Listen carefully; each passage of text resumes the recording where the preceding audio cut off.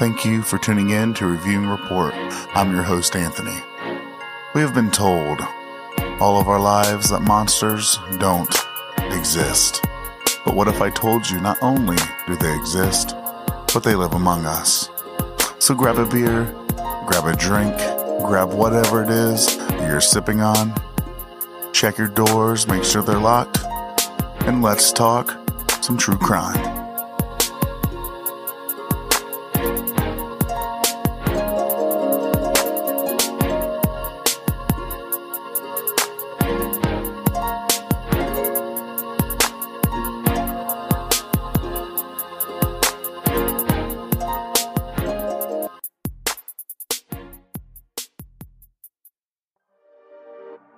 Gabby Petito and her fiance, Brian Laundrie, decided to go on a cross-country road trip out west. They were going to go visit all the national parks throughout the western part of the U.S. And they were going to do this inside of their white van. I believe this was Gabby's van, and it was completely decked out. So cool. You can see pictures of it online. They decked it out to the point it had its own little cubby holes for different things, including food. They had a bed back there in case it rained and they couldn't sleep in their tent. Totally decked out. Totally awesome. Everything was going well.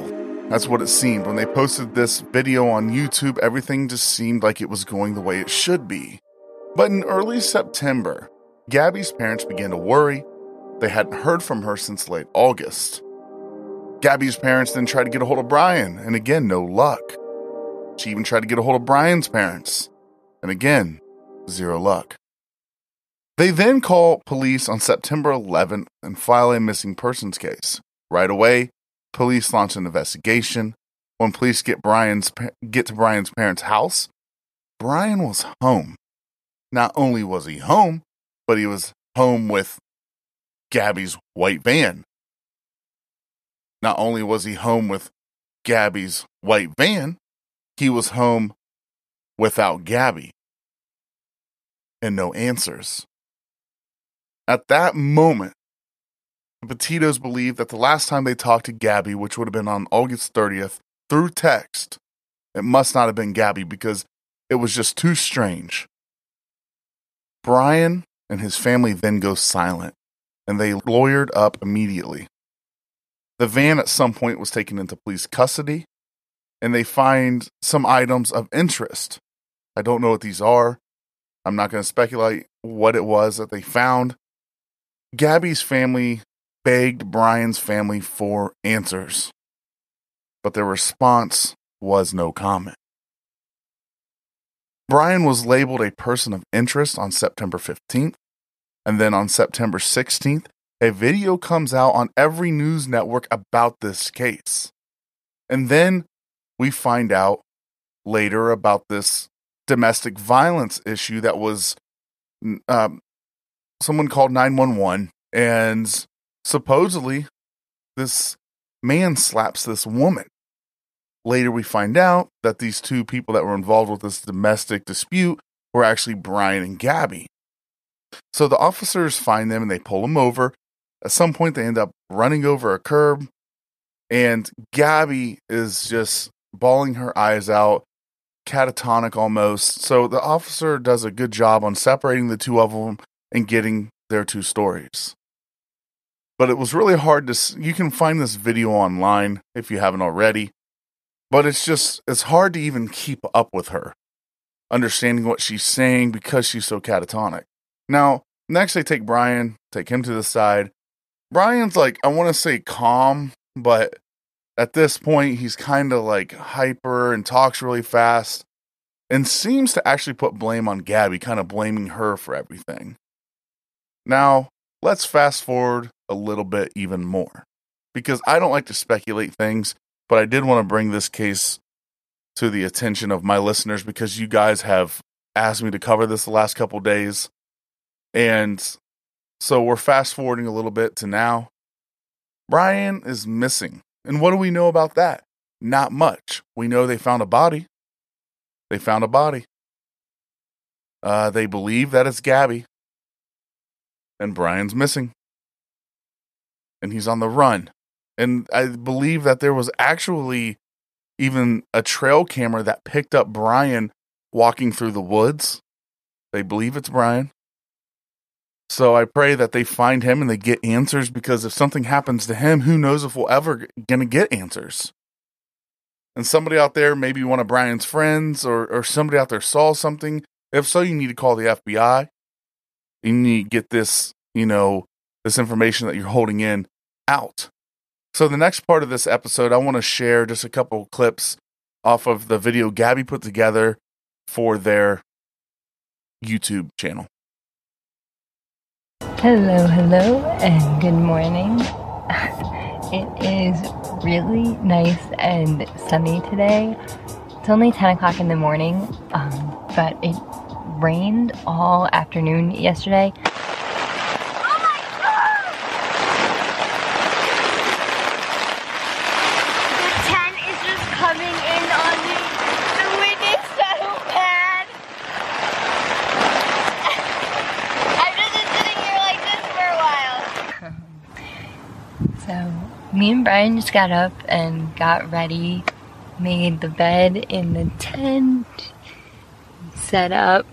I think our plan for today is to just hang out here in the tent. Brian's stretching, doing some morning yoga. That's cool. That worked out well.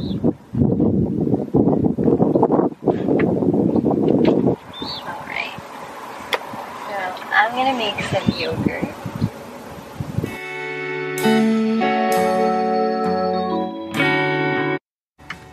All the chocolate melted. I know, it's a river of chocolate. Be cautious. You can't keep chocolate in Utah. Not in July. Or in a clear plastic container Yeah. that is always in the sun. I was in the tent this morning, I think that's why.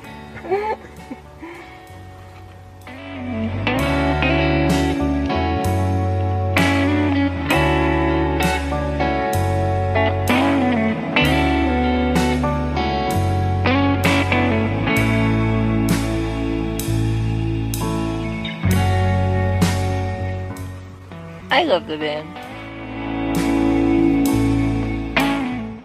So, we are right outside Capitol Reef right now in a free dispersed camp spot. And we've been lucky so far at all the places we've stayed, but I'd say this is one of the best so far. Since we left New York, I've only set up my hammock once, and now we're all the way in Utah, and luckily enough, I was able to set up my hammock in one of these trees. And we're kind of like in the desert. Very few trees.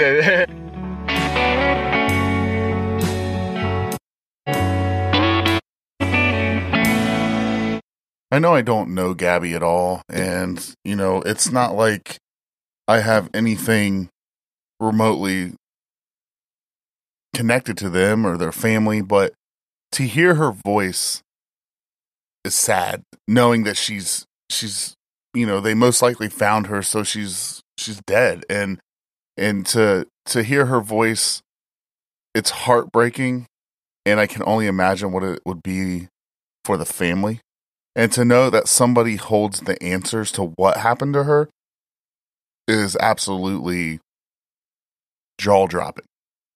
And we know that there's so many people in the United States every year, all around the world, that are in a relationship that is unhealthy, that's domestic violence, and it's just horrible, and some people are scared to get out of it. And I don't know if that was this situation, but I do know that at some point it did happen. And I don't know if it was the first time or if it had been going on for a long time because they had been traveling with each other. I know that was brought up a couple different times, that, they had been on the road together for so long that, maybe that was the problem. Maybe, but it still doesn't give you the right to slap your girlfriend or fiance across the face. And likewise, a woman should not, domestic violence is wrong both ways.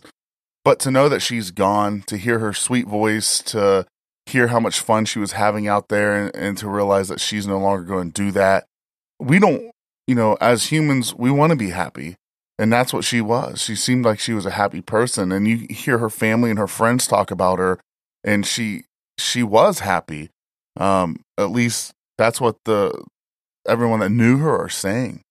And so over the next couple of days, we'll see what happens with this case.